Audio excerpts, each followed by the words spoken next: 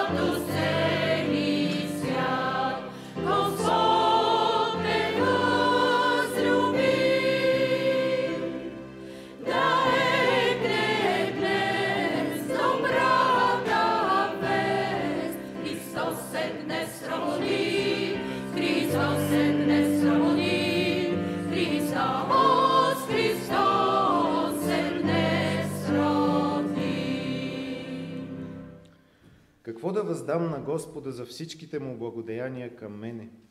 Ще взема чашата на спасението и ще призова името Господне и ще изпълня оброците си на Господа, да, пред целия му народ. На Тебе ще принеса жертва на хваление и името Господне ще призова. Ще изпълня оброците си на Господа, да, пред целия Негов народ, в дворовете на Дома Господен, сред Тебе, Иерусалиме. Алилуя! Нека да се молим. Господи, благодарим Ти за Твоя неизказан дар, за това, че можем да сме заедно събрани тази сутрин в Твоето име. И благодарим наистина, че всички Твои благодеяния са явни пред нас и можем да ги усетим, видим и вкусим в нашия живот. Благодарим за скъпоценния дар, който си дал в живота ни, на вяра и на спасение чрез Господ Исус Христос, Неговото рождение, въплъщение и смърт и възкресение.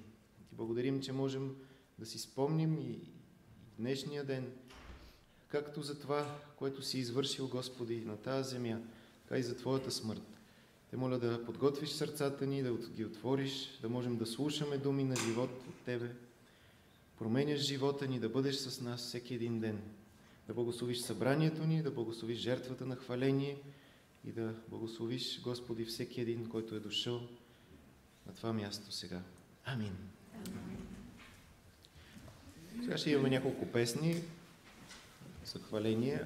Ако искате, останете прави. Ако искате, седнете, както се чувствате добре.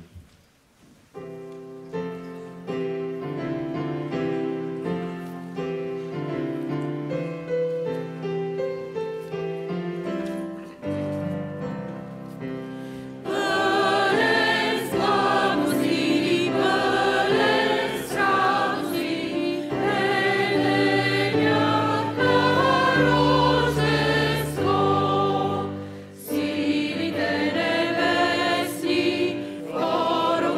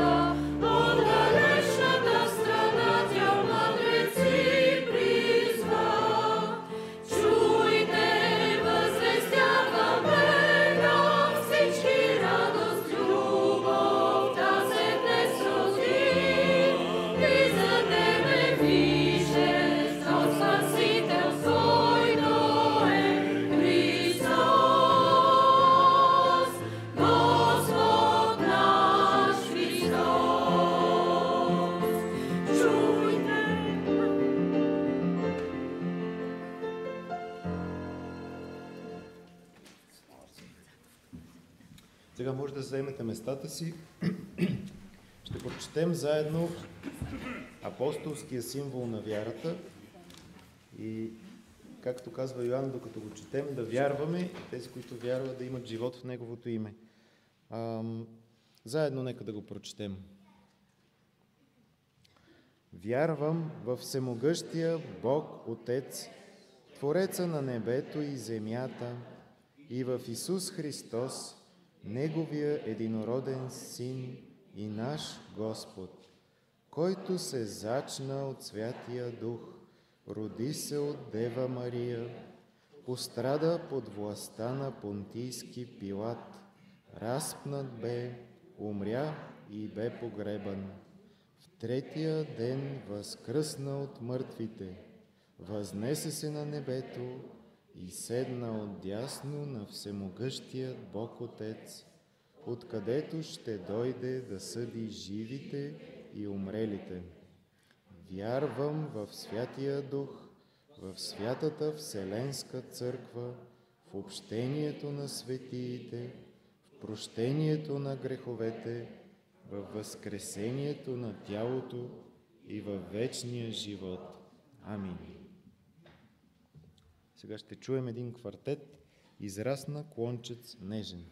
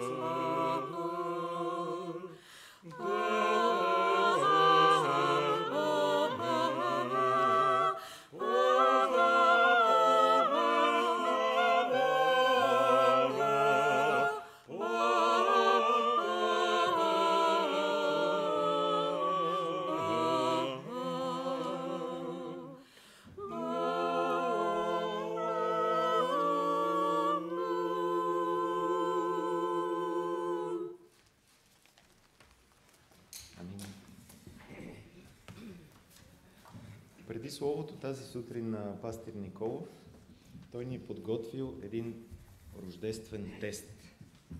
И се покани той да продължи.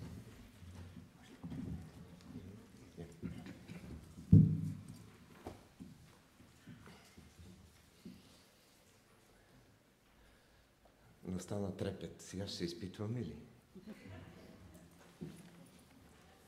Ако ще се изпитваме, който отговори верно, трябва да получи подарък. Ще видим накрая какво ще стане. И сега въпросите са ясни и са много лесни. Йосиф беше от Назарет, Витлеем, Ариматея и Иерусалим. Кой е верният отговор според вас?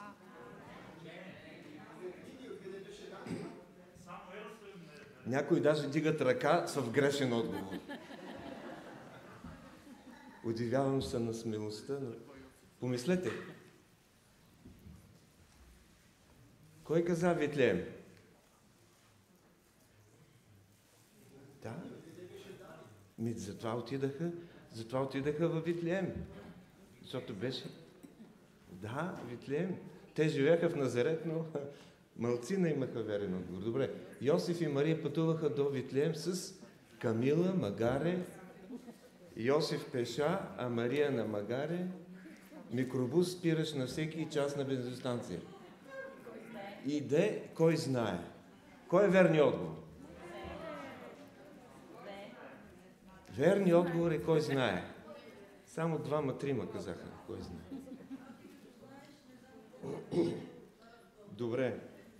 Какво се казва в Библията за това, какво съдържателят на гостилницата е казал на Мария и Йосиф? Най-вероятно е казал: няма място в гостилницата, имам обор, който може да ползвате, върнете се по-късно и тогава ще ви намеря място. По-скоро е като предполагаме какво е казал, че няма място в гостилницата, защото нямаше място за тях в гостилница, се казва словото. Добре. Исус бе роден, нямаше място в гостилницата, защото собственикът беше негостоприемен или онлайн резервацията им беше изгубена.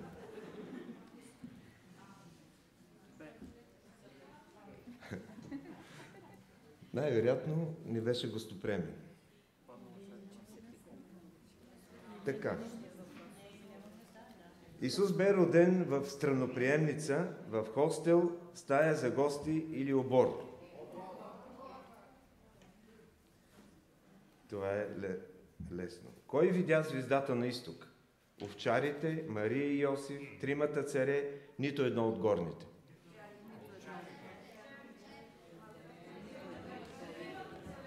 Овчарите видяха звездата, така ли? Срамота. Не сте гледали сценката оня ден.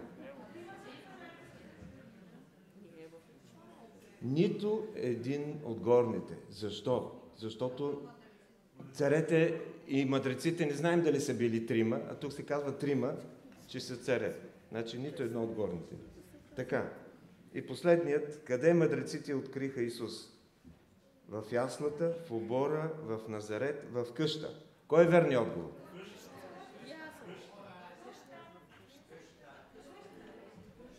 В къща. Защо?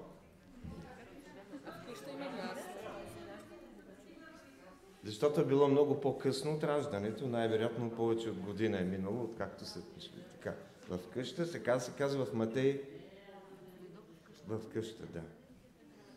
Така че аз съм затруднен кой ще получи подарък. Толкова хорови отговори, всички сте чудесни.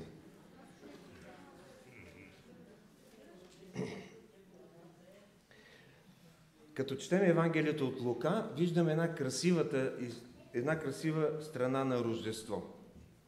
Там имаме много песни, любими песни, имаме ангели, които идват, пеят, воинство, което със светлинно шоу се явява и говори, и проповядва. Има овчари, които си покланят на бебето в яслата. Прекрасни неща. Всички пеят, Мария пее в 1 глава, Елисавета пее, ангелите пеят. Усещаме красивата неща на Рождество. Обаче, когато четеме Евангелието от Матей, виждаме друга страна, по-тъмната страна на Рождество. Една страна, в която се говори за омраза и предателство, за убийства, за плачове в много домове. Има болка в сърцата на мнозина.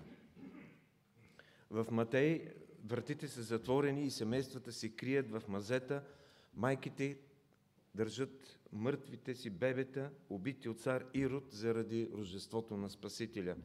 Йосиф буди от сън Мария и бягат за Египет за живота на детето. Има войници, които търсят Исус да го убият и да се свърши с рождествената история. Не ни допада много тази страна на Рождество. Но е важно да разберем в пълнота какво се е случило. Това обяснява и защо днес Рождество продължава да бъде трудно и дори опасно време за много християни в различни страни. А в други, уж по-цивилизовани, Рождество Христово е заменено с светли празници. Политкоректно. Скъпи приятели, аз съм убеден, че всеки от вас е дал най-доброто от себе си, за да подбере подходящия подарък за най-любимите си хора. Сигурно сте постарали да го опаковате по най-добрия начин. Дали е някаква специална скъпа торбичка, дали е цветна хартия с панделки, или пък сте измайсторили собственоръчно подарък и опакован по специален начин. И това е нормално, обичайно време за подаръци. Едно малко момче се обръща към своя чичо няколко дни след Рождество и казва: Чичо, благодаря ти за хармониката, която ми подари за Рождество. Много си харесвам подарък. Най-добрият подарък, който имах от всички години до сега. Добре, тогава научи ли си да свириш? Не, изобщо не съм свирил. Много малко. Защо? Първият път, когато започнах да свира, беше през деня и майка ми даде 2 лева, за да спра да свира. Вечерта, когато пак започнах да свира, баща ми даде 5 лева. От тогава събрах много пари. Най-хубавият подарък. За този неизползван подарък, макар и от различен тип, ще говорим днес. И когато си разменяме подаръци на Рождество, ние някак си напомняме за най-добрия, възможно най-добрия подарък от всички. Божия дар на спасение чрез Неговия Син Исус Христос. Защото, както някои подаръци, и подаръкът, неизказаният дар, е отхвърлен от мнозина и продължава и днес да е отхвърлен. Най-прекрасният е най-отхвърленият. Но какво се случва, когато този ваш подарък, който вие сте подарили, не се разопакова от човек, на който сте подарили? Аз съм имал такъв случай. Подарявали са ми подарък и понеже по формата и опаковката предполагам какво е и си казвам, аз имам това нещо, сега няма да го отварям. Тайно си казвам, може да го подаря на някой друг, защото вече си имам. По-късно обаче разбирам, че съм се лъгал и подаръкът е бил точно от това, от което съм имал нужда. Как обаче ще се чувства човека, който е подарил подаръка на някой, който не го е отворил и отказва да го отваря? Вашият дар е останал пренебрегнат, недокоснат, неразпечатан, неразбран, отхвърлен. Всъщност, може би е добре, че някой от нас никога няма да узнаем кои наши подаръци не са отварани, защото това е добро заради взаимоотношенията, които ще имаме по-нататък с този човек. Но има един, който даде най-скъпото, сина си, като примирителна жертва за нашите грехове, и когато някой го отхвърли и не приеме неизказания му дар, Господ го знае, за разлика от нас. И това ни остава без последствия в нашия живот. Той дава и днес нов шанс, апелира за приемане на най-скъпия, най-ценния подарък на света. И така никой не трябва да отлага, да протегне ръка към този подарък, да го разкрие, за да види Божието любящо сърце. Колко много подаръци сме получавали през годините, най-различен тип. И някои от тях са били много добри, на мода, както се казва, току-що излезли неща на пазара. Но имаме един винаги актуален подарък и това е Исус Христос. И този подарък, всеки един малък подарък, който ние си подаряваме и получаваме, ни напомня за този най-скъп подарък – Господ Исус Христос. Това отразява неговия неизказан дар.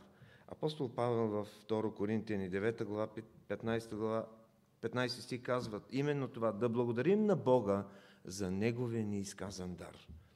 Най-голямата благодарност е това да отворим сърцето си за Него и когато сме го отворили, да участваме в Неговата трапеза, която е наричана благодарствена трапеза.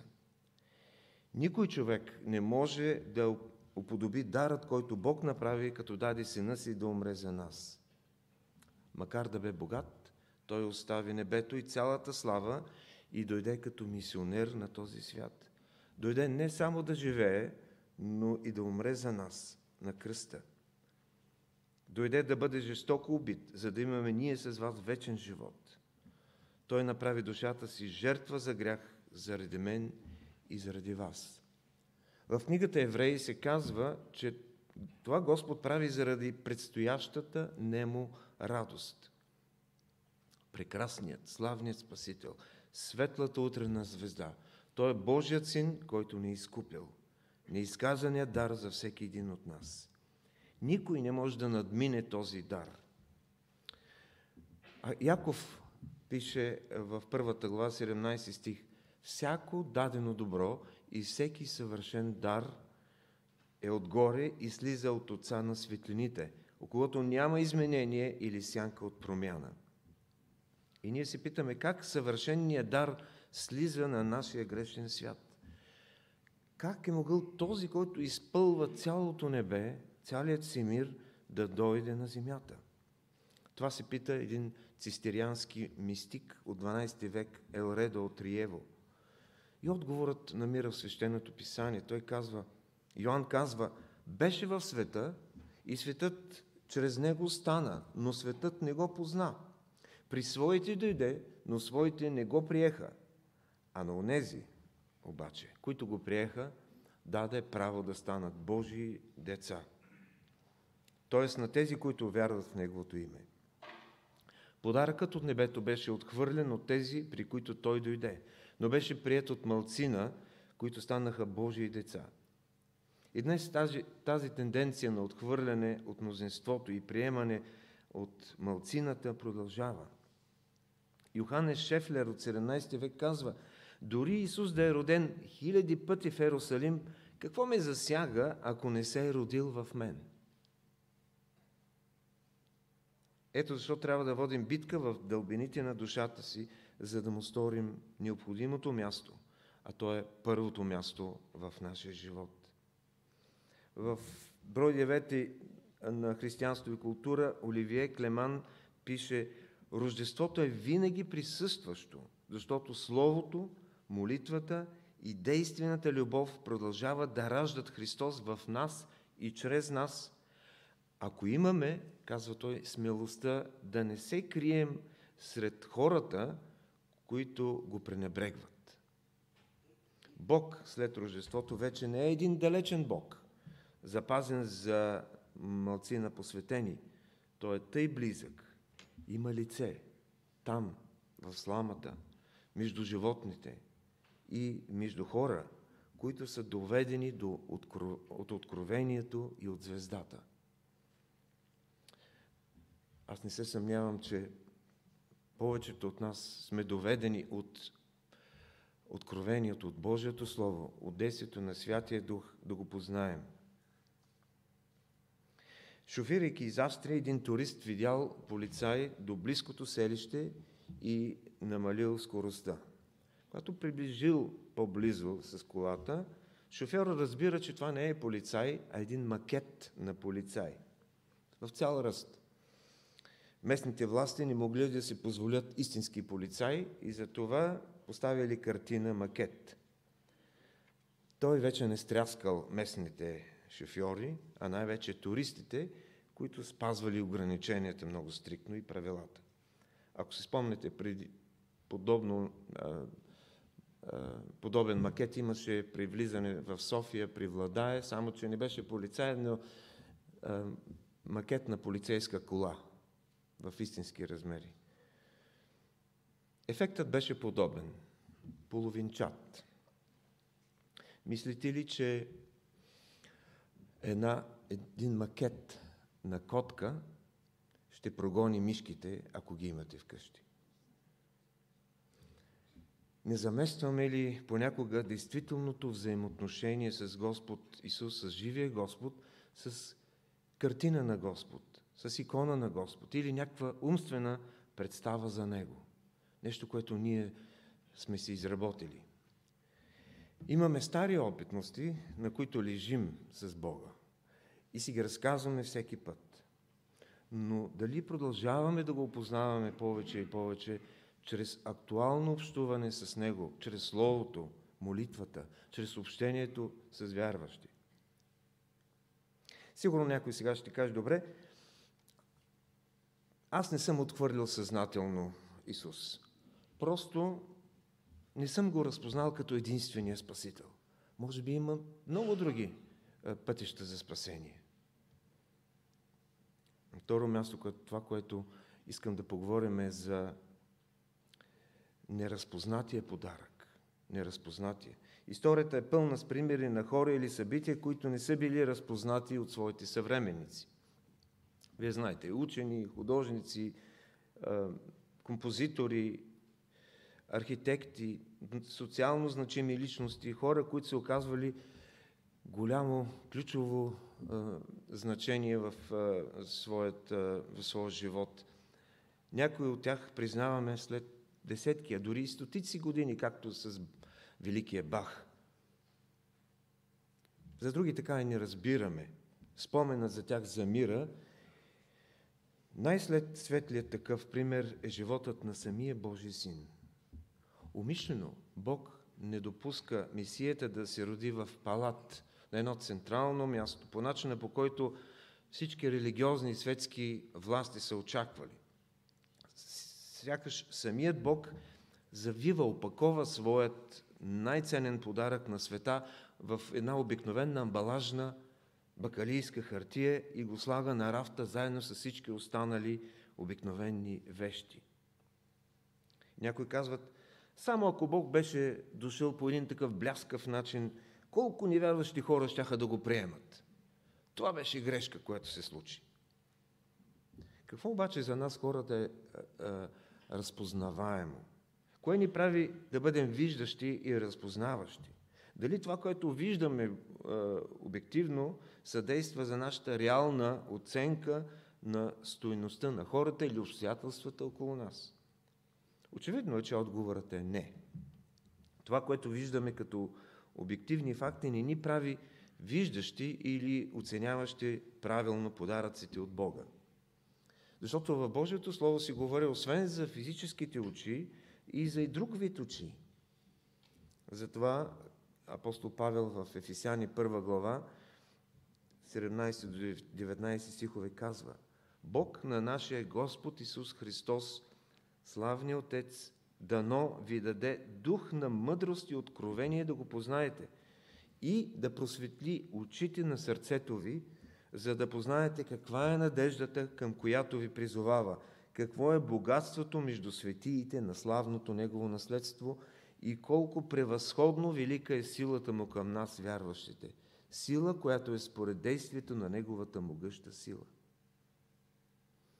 Както виждате, ключовата дума на два пъти е вярата. Тя е ключова за духовното зрение и за духовното разбиране. Говорим за разпознаване, за зрение, разбиране, но това са различни от физическите качества със същите наименования.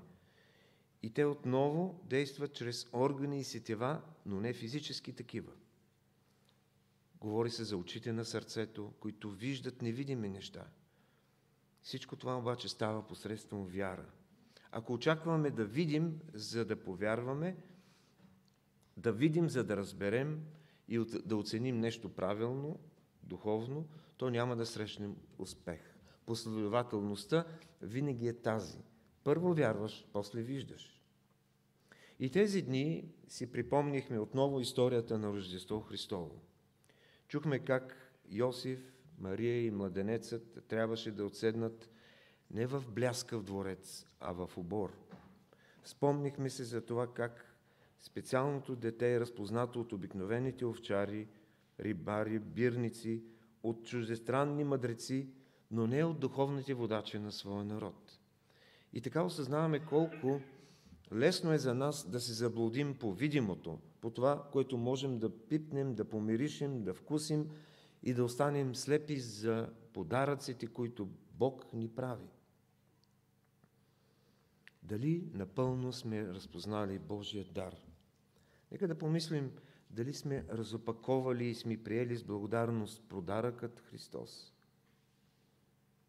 Да се огледаме не с физическите си очи, но с духовните си очи, очите на сърцето. Каква е нишката, която следва през цялата година, която отмина? За кое сме благодарни? За кои неща все още се тревожим и за кои още страдаме? Възможно ли е да сме били слепи за онези неща през 21 година, като сме им поставили грешна оценка зло или добро, а пък то е добро? Нека да бъдем насърчени след този празник, в края вече на тази отминаваща година, да отворим духовните си очи с вяра за подаръкът, който Бог ни е дал, за подаръците, които Той ни праща. Да помислим за поне едно положително нещо, което се е родило от всяко лошо такова в нашият неприятен списък с ситуации през годината. Ако се питаме какво иска Исус за всеки от нас на Рождество и за новата година, отговорът намираме в Йоан 17 глава 24 стих. Отче, искам тези, които си ми дал, да бъдат с мене там, където съм аз, за да гледат моята слава. Това е копнежът на Исус. Копнежът, с който идва в нашия свят и се отива от нашия свят. Копнежът да бъдем там, където е Той, и да виждаме и да се наслаждаваме на Неговата слава. А след това продължава 26 стих, за да бъде в тях любовта, с която си ми обикнал, и аз да бъда в тях. С други думи, Той не иска да бъдем пасивни наблюдатели, а активни участници в любовта и божествената история. Може би си мислим, че още не сме там, където Исус очаква да бъдем. И днес имаме тази възможност да променяме това. Никога не е късно да дойдем при Него и да опитаме любовта Му от първо лице. И това е добрата новина на Рождество и след Рождество. Той е направил всичко, което е нужно, за да бъдем опростени и да опитаме от Неговата слава още сега. От нас иска да отворим сърцата си, за да влезе там, където е Той. Ако пък вече сме там, където иска Исус да бъдем и се наслаждаваме на Неговата слава и Божията любов е изпълнила сърцето ни, тогава да не я задържаме егоистично за себе си, а да намерим начин да я споделяме с другите.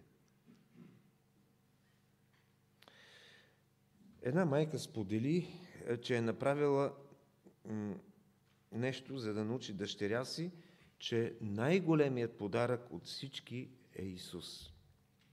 Тя взела от сценката тези малки пластики с рождествената история, взела бебето Исус и го завила в една кутийка, сложила го в една кутийка, сложила го в по-голяма кутийка, с още по-голяма и така с много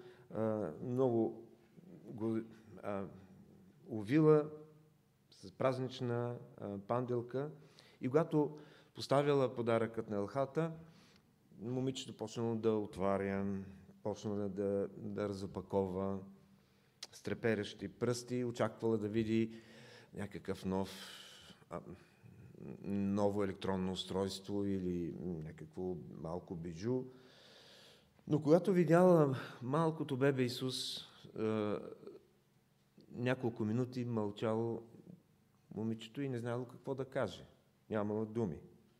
Всички питали, какво има вътре, какво е то? И той казал, получих Исус. И тогава родителите използвали случая да говорят да й говорят за това колко е важно, че най-ценният подарък от всички е Исус.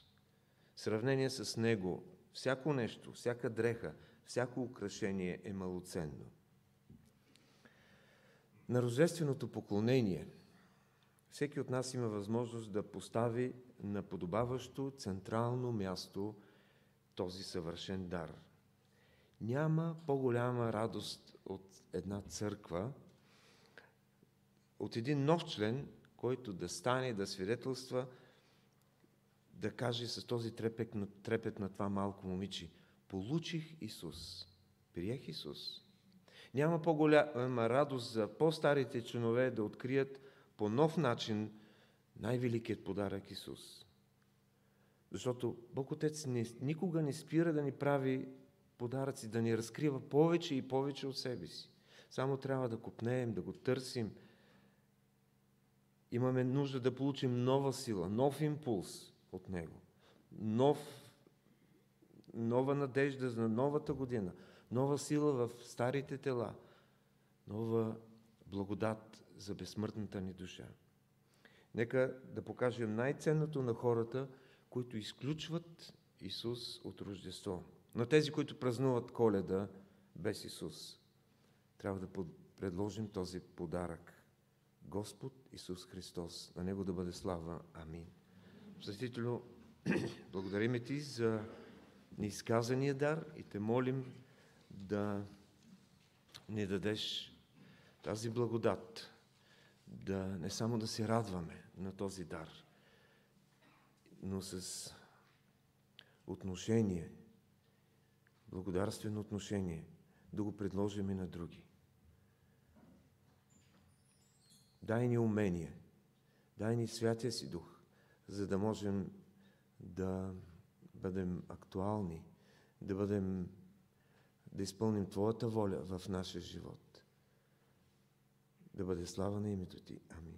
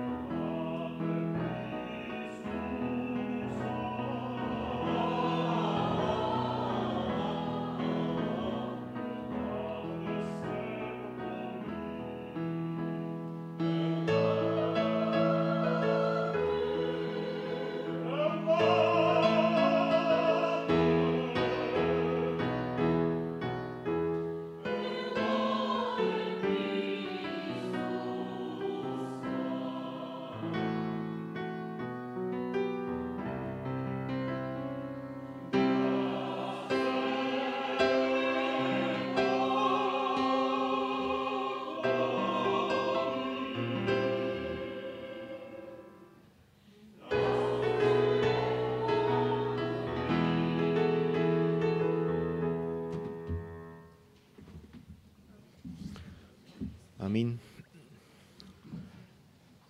Само Той заслужава хваление и поклонение. Сега е ред на съобщенията за последното за тази година молитвено събрание в сряда от 18 часа. Следващата неделя, 2022 година, до 10 часа неделната служба с новия бюлетин ще излезе тогава, но има и доста електронни канали, по които може да добиете информация за живота, за събитията в църквата. Вестник Зорница може да се здобиете отзад в печатно издание или електронно също. За библиотеката сигурно ще работи, не знам. Най-вероятно да, и книжарничката също, Руми е тук. Да. Сега почивните дни хората четат повече, може и да. Имаме поздравления от семейство Тончеви и от Ралица и Джим, нашите мисионери, нашите от църквата приятели, семейства, които са навън и служат извън църквата. И ще ви прочета това, което са ни писали, Ралица и Джим. Скъпи приятели, размишлявайки за Рождество от държава, в която изглежда, че никой не се интересува от този празник, почти можем да си представим как е било в деня, когато царят на царете се ражда и сякаш никой не разбира за това, освен няколко овчари, мъдреци, Мария и Йосиф. Не е било нищо внушително, но е било всичко, от което се нуждаем, Бог с нас. Нека се присъединим към ангелските гласове, възвестяващи най-добрата новина и да прогласим чудото на онзи ден пред приятели, съседи, колеги и всеки, който срещнем. Честито Рождество Христово! Благодарим на Бога за вас и любовта ви и едва ли бихме могли да изкажем колко много ви ценим. Джим, Рали, Ян и Сами. Амин. Сега ще изпеем "Остави дом в небеса", песен 136, по времето на която ще съберем и даренията като дискус.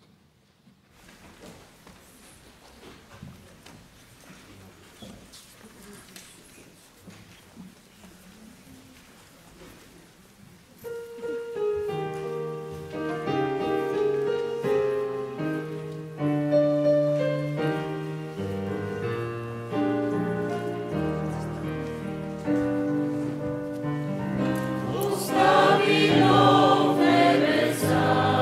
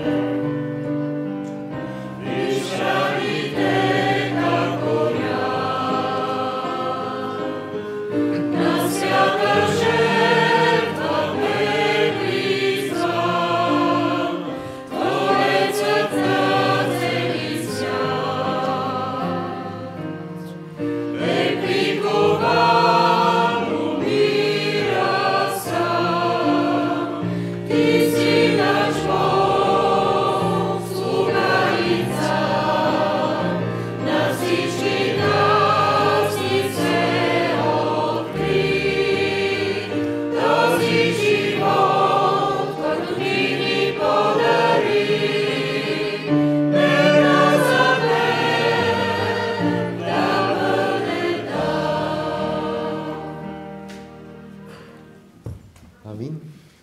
И сега ще пристъпим към втората част на службата, Господната трапеза. Хора ще изпее химн за рождествено причастие. А ние нека да се подготвим.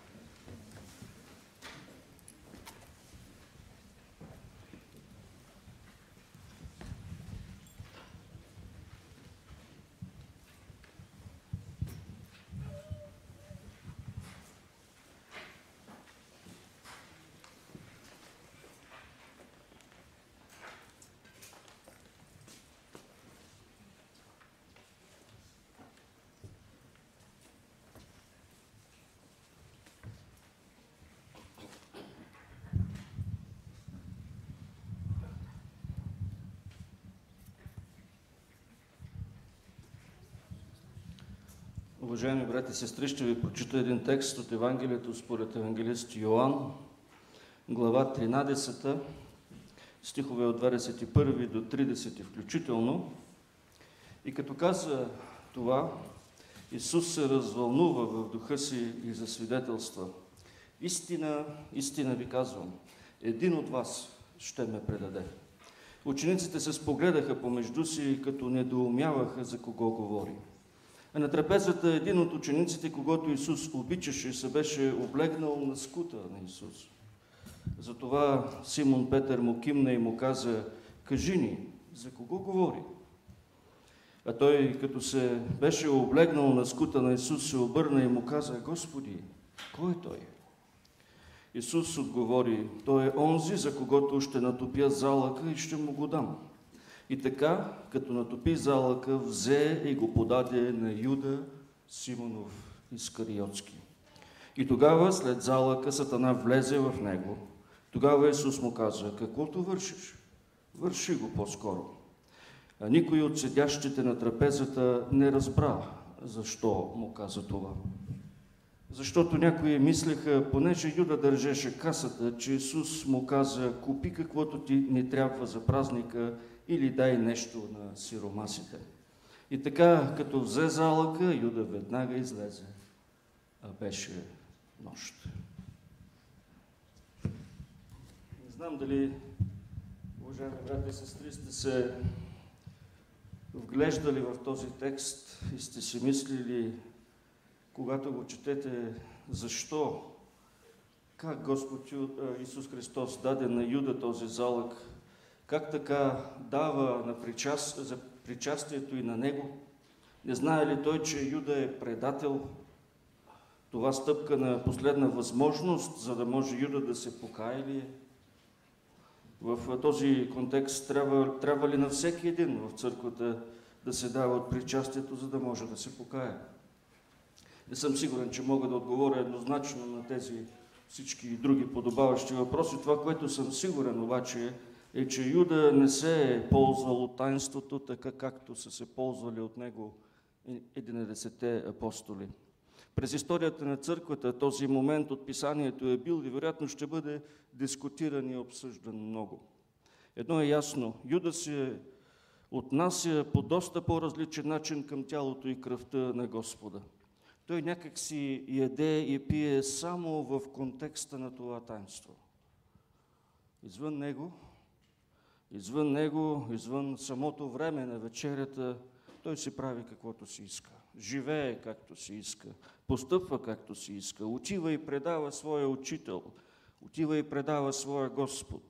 Не живее за него, не следва неговите препоръки, не се съобразява с неговите думи, краде от парите на всички. Иска да си бъде Юда Симонов Искариотски, а не Юда Христов Господен.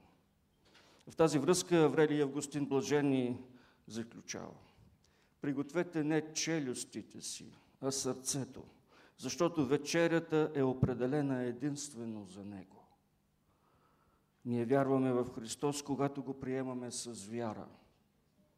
Когато го приемаме, знаем какво мислим, получаваме малка част, но нашето сърце е пълно. Следователно, това, което ни храни, не е това, което се вижда, но това, което се вярва, заключава църковния отец. Така, когато с неверие пристъпим към хляба и виното, участието в таинството е равносилно само на видимо или външно ядене. Необходима е вяра, за да се изпита силата на благодатното действие на причастието в живота ни.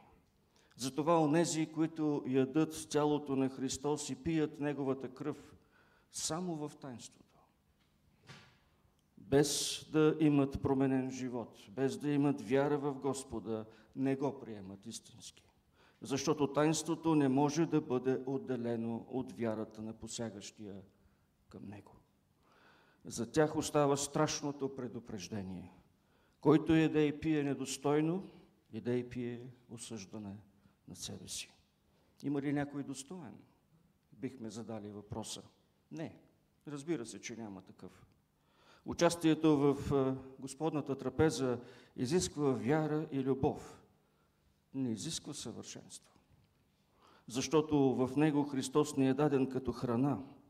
Така ние разбираме, че без него, без Христос, изгладняваме, вехнем и чезнем точно както гладът унищожава силата на тялото. А след като Той е даден за живот, без него ние бихме били мъртви. Затова се събираме около трапезата. И колкото по-често го правим, толкова по-здрави ще сме.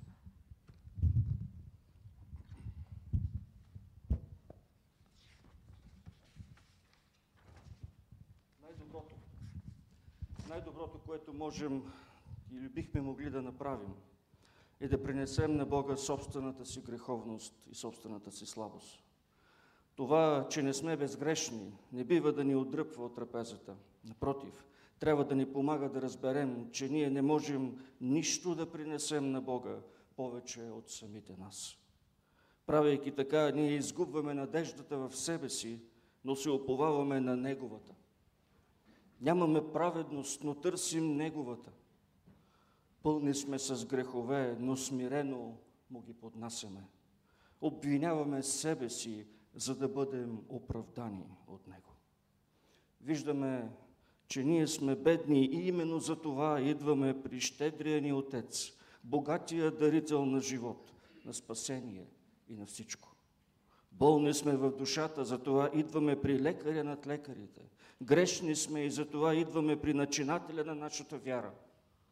Накратко, ние мъртвите идваме при онзи, който дава живот. Разковничето е, че идваме с вяра в Него. И като Бог, и като Спасител. Спомняме си, че когато всички започнаха да се питат: да не съм аз, Господи, Юда попита: да не съм аз, Учителю. Нямаше Юда тази вяра, че Исус е Неговия Христос и Неговия Господ. А ти? Ти имаш ли? Ако я имаш, посегни се смирение и кротост към жертвата, която Той направи за тебе и за мене. Ако я нямаш, по-добре да не погинеш в греховете си. Можеш да се покаеш и винаги да потърси спасителната благодат на Бога. Той е щедър да прости и да даде вечен живот на всеки, който вярва в Него. Господи, ние Ти благодарим за жертвата, която си дал за нас. Благодарим Ти за вярата, която предизвикваш в нашите сърца. Благодарим Ти за живота, който можем да получим от Тебе. Молим Те да благословиш Твоята трапеза. Молим Те да благословиш и хляба, и виното, и да ни помогнеш, Господи, да посегнем към тях с вяра, знаейки и разбирайки, че Ти и само Ти си причината да сме тук. Че Ти и само Ти си причината да бъдем на онова място, за което Ти копнееш, както казва евангелиста, да ни видиш. Молим Те, благослови всеки един от нас и ни помогни да се нахраним с Твоето тяло и с Твоята плът. Амин.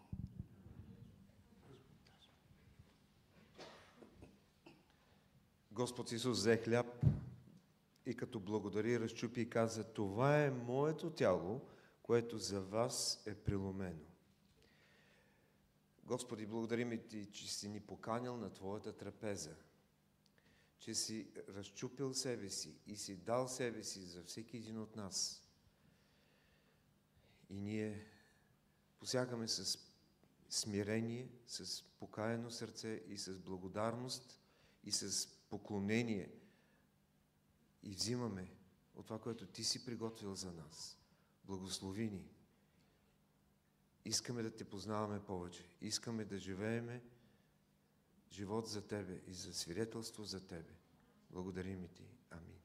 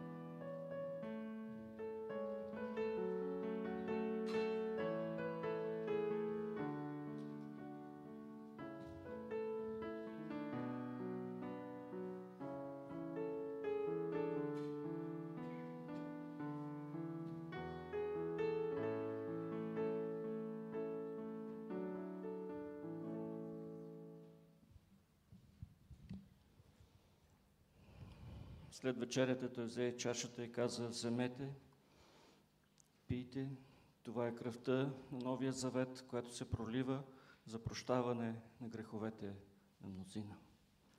Господи, благодарим Ти, че в Твоята милост Ти искаш мнозина да се спасят. Благодарим Ти, Господи, че в Твоята любов Ти простираш ръката си днес към хора, които се обръщат към Тебе.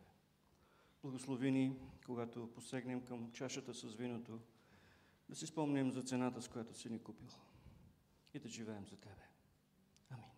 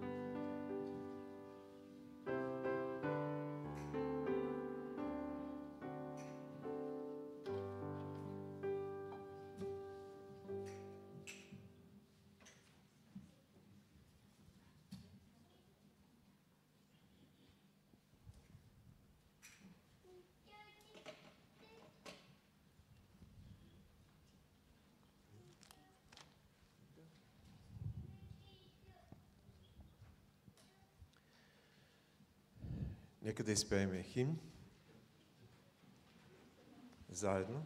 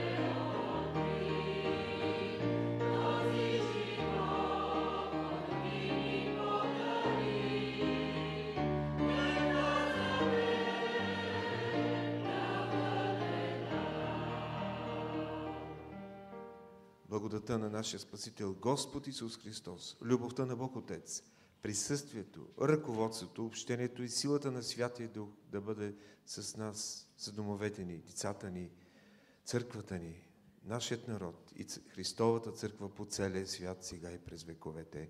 Амин.